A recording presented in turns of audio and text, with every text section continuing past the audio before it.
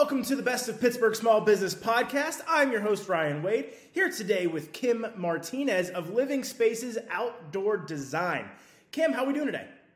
I am awesome. Thank you for having me here. Yeah, absolutely. And just a reminder that the Best of Pittsburgh Small Business Podcast is brought to you by the Pittsburgh Small Business Advantage. We are a group of connectors on Facebook, just trying to help other small businesses connect and grow their attention to their brand, to their company, so that we can make a great impact in the communities and give back to what we love to do. So, Kim, tell us a little bit about Living Spaces Outdoor Design. Oh, so there's a lot to it. It's primarily a landscape design and project management company. So in that sense, like homeowners will reach out to me directly and I'll work with them through the design. If they want to move forward with project management, then I get them connected with the landscaping contractor and I help oversee the installation of the project. On the flip side of that, I also work directly with contractors. A lot don't have a designer on staff, and so when their client reaches out to them, they would turn to me, and I work with their client. And in some cases, some contractors do have a designer on staff, but they need help, especially in the busy seasons of the year, especially in spring. Yeah, absolutely. I know I recently had a landscape design company come out to my house to take a look at like this fireplace patio type area. And I was shocked whenever we said like, hey, will you take our money? And they were like, not till the end of September, maybe. Right. And so, that's something that I think is unheard of a lot in a lot of other business type markets of just like giving overflow to competitors or people that can at least, aid in getting projects started quickly. But I think in landscape, it makes sense. You really have like a 4 to 5 month window, especially in Pittsburgh, where the rest of the year is kind of just, you can basically scrap it.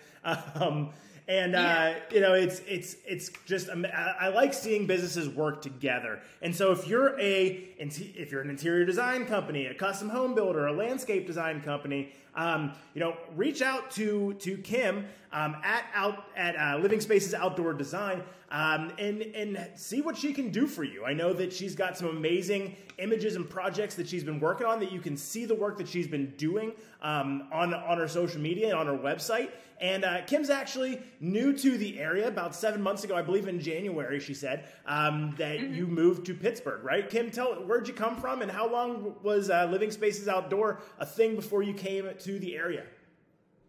Well, that's a long story. But so I'm from Indianapolis. That's where I was working from South Indiana, the state as a whole. Like I grew up there. I went to college at Purdue University, and then I went for landscape design. I worked for a few companies after I graduated, but I did graduate at the worst time in the market in 2008 when everything tanked. So in landscaping, took a really long time to recover, and I kind of bounced around at companies for a little bit, but then I started having kids, and that's when Living Spaces actually happened, and that was how I was able to balance like work and life and family. And I ended up doing that for, it was about 7 years, 6.5, 7 years, which kind of is a great story. So I ended up, I stopped for a little bit, even though I kept my social media going. I went to work for a company full time, and that was in 2020, like during COVID, when everyone was really busy and everybody needed help with design and installation. So that my client, one of my clients that was a contractor at the time, Property Pros, I started working with them a lot, doing design work and overflow work with them. And then they started installing all of my projects, and it was a really good fit. So I ended up working with them for a year and a half. It was an awesome experience. And then we moved to Pittsburgh. So I wasn't quite sure what I wanted to do when we got here. But then after a while, I realized that being an independent designer and running living spaces and working with contractors was really my passion. Yeah. So that's how I started there, took a break, but now I'm back doing it again. Very cool. What brought you to Pittsburgh? My husband's job. Okay. All right. So, and I think I get the feeling that a lot of transplants to Pittsburgh kind of have a similar story, in that they came here because of all the technology that's going on. So he works in autonomous cars, driverless technology. Yeah. So it's been really neat. Like, there's such a hub here in Pittsburgh, and I didn't, getting to experience that and all the different industries that are here is really cool. Yeah, absolutely. And you're in the Wexford area? Mm-hmm. Yeah? Okay, cool. Yep. Okay, I just wanted to make sure. Awesome. And just for everyone listening, Kim is offering a free consult process. Can you tell us what's involved in that process whenever you meet with somebody and kind of get the idea for their project?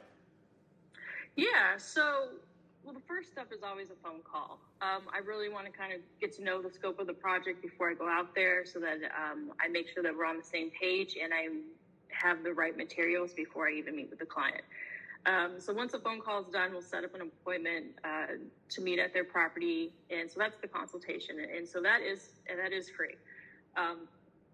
So during a consultation, we'll walk around the property and ask about the different wants and needs, how the client sees themselves living in the space, which is important. And that's always my big question. Like, how do you see yourself using it? What kind of furniture do you want? Are you going to sit out here and eat, or are you going to sit out here and lounge with your family?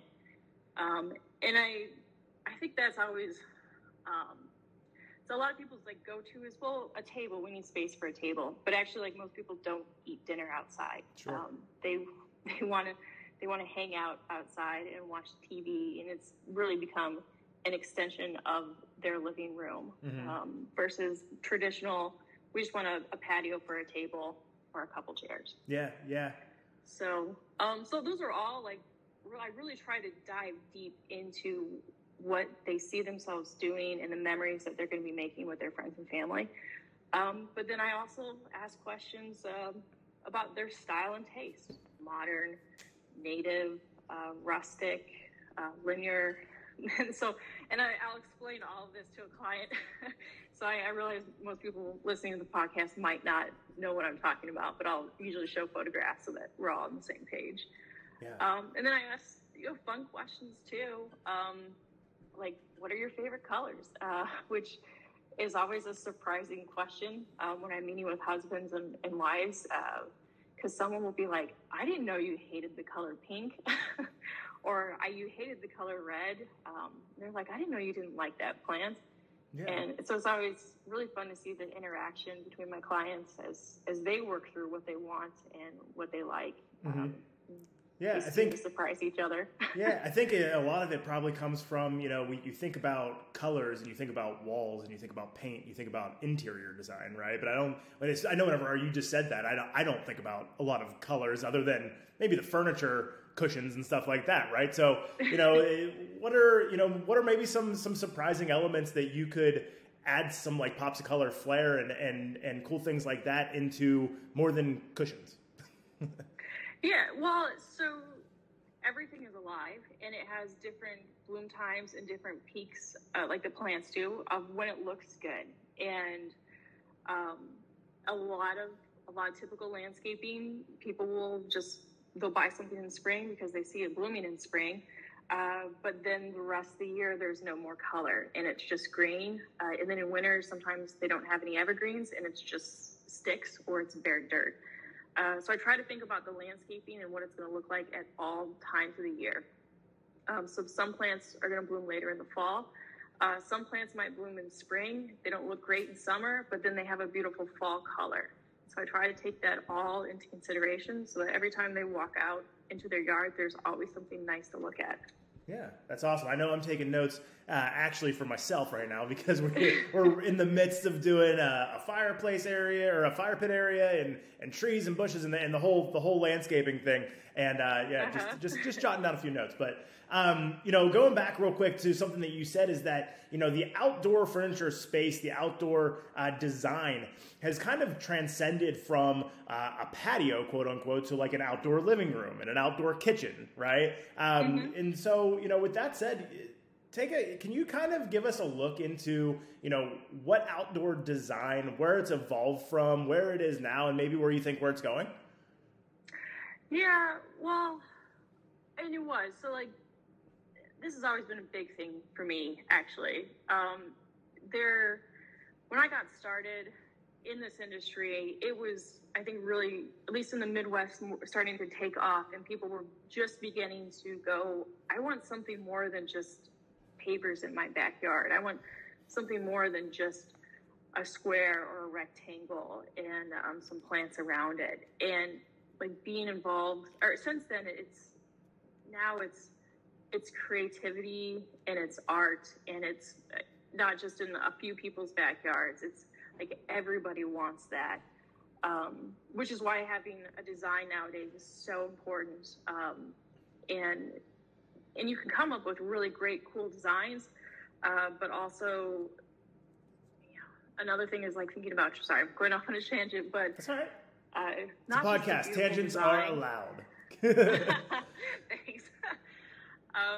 So even within the art aspect and being really creative, there's still thinking about it in a practical sense. And so that's something I do with my designs. It's not just artistic, it's practical.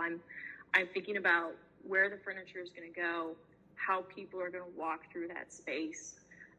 Is there dead space? Why are we putting pavers here? Because no one is going to put a chair there. No one's going to put a fire pit there. And so just kind of thinking about how people walk around it. And one thing I like to tell my clients is humans are lazy. Yep.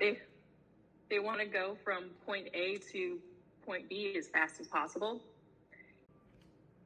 And they always laugh at me when I say this, but especially if they have kids or dogs, there's the running path once the back door opens, and it's well, how are people running to the yard? How are kids and dogs running through that space? And so that is really important, knowing how that's going to happen, because if you put your chair or your fire pit or your table in that spot, then the flow of the patio just doesn't work. So again, it's all kind of goes together, and people I don't think in the past really thought about that with just a simple patio, and then they started getting more creative. But now, people really think about these things and really take them into consideration, and so designs are much more complex, and then because of that, so is the construction. A patio just doesn't go down in 2 or 3 days. Between initially meeting with a designer like myself, it could take 6 weeks or even 12 weeks before the design is finalized. Then there's now a waiting period before your installation. And because projects are so much more complex and could have multiple contractors, subcontractors on the site, it can take 3 and 4 and 6 months for a project to be installed. And a lot of it's downtime because you have to wait on materials now, because supply chain is a little bit slower than it used to be. It's very different. But then you have to wait for the electrician to come in at some point. You have to wait for an inspector to come in if you're dealing with retaining walls. If you're doing an outdoor kitchen, the granite needs to be fabricated, and they can't do that until the actual kitchen is built. Mm-hmm. And their fabrication process and templating process may take 4 weeks.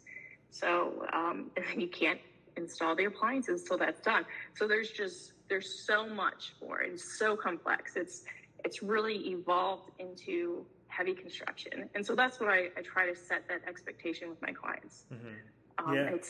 It's not fast anymore. Right. So what about living space outdoor is really unique to you? We like to talk about what separates one business from another. And, just tell us a little bit about what we get with Kim that we may not get from, I don't know any of the other competitors' names, to be quite honest, but, and other outdoor design or landscaping companies. So I would say it's communication, and it's prevalent, I think, in the landscaping industry and the construction industry, and I hear it all the time, is we called and no one got back to us. Mm-hmm. Like no one responded to my email. No one, responded to my text message. And so communication is really very core to how I operate, and setting clear expectations. So everybody knows what's happening, what's the next step. And even knowing, having been in the field long enough, I know that there's what I put on paper, and then there's what's actually going to be constructed. And there's going to be differences, and we're also going to come into hiccups through the construction process, where things are going to have to, change. So I try to set people up saying, hey, this is a gray area here. Specifically, we're working on a project where there's a drainage easement that runs through, and the client would like to remove an enormous amount of soil, but that pipe's only 3 or 4 feet under the ground, so we're gonna reach it. Mm-hmm. But we know in advance it's there, and we've had the conversation that we're going to find this pipe, and we know that whatever happens, there's a way to fix it, but those are surprises. So it's just letting people know that those surprises are going to happen, but we're in this together and we're going to figure it out. Yeah. So. What are some of the, I know that's one sort of challenge, but, is looking at your business at large, right? So this podcast is not just for consumers of the brands, but also for entrepreneurs themselves to realize, how they can continue to grow, expand, learn, become better and best versions of themselves and of their companies, right? What are some of the challenges that you're facing just in your market as a whole, in landscape design and in your business right now? And how are you approaching those challenges to make outdoor living spaces outdoor, even better? Well, I would say the landscaping industry as a whole, I mentioned it kind of before, would be the supply chain and labor shortages. That's a huge issue with everybody. Because there's labor shortages and we're so busy, it's also like the quality of the product that people are turning out has gone down. And I think the most important thing right now for other people is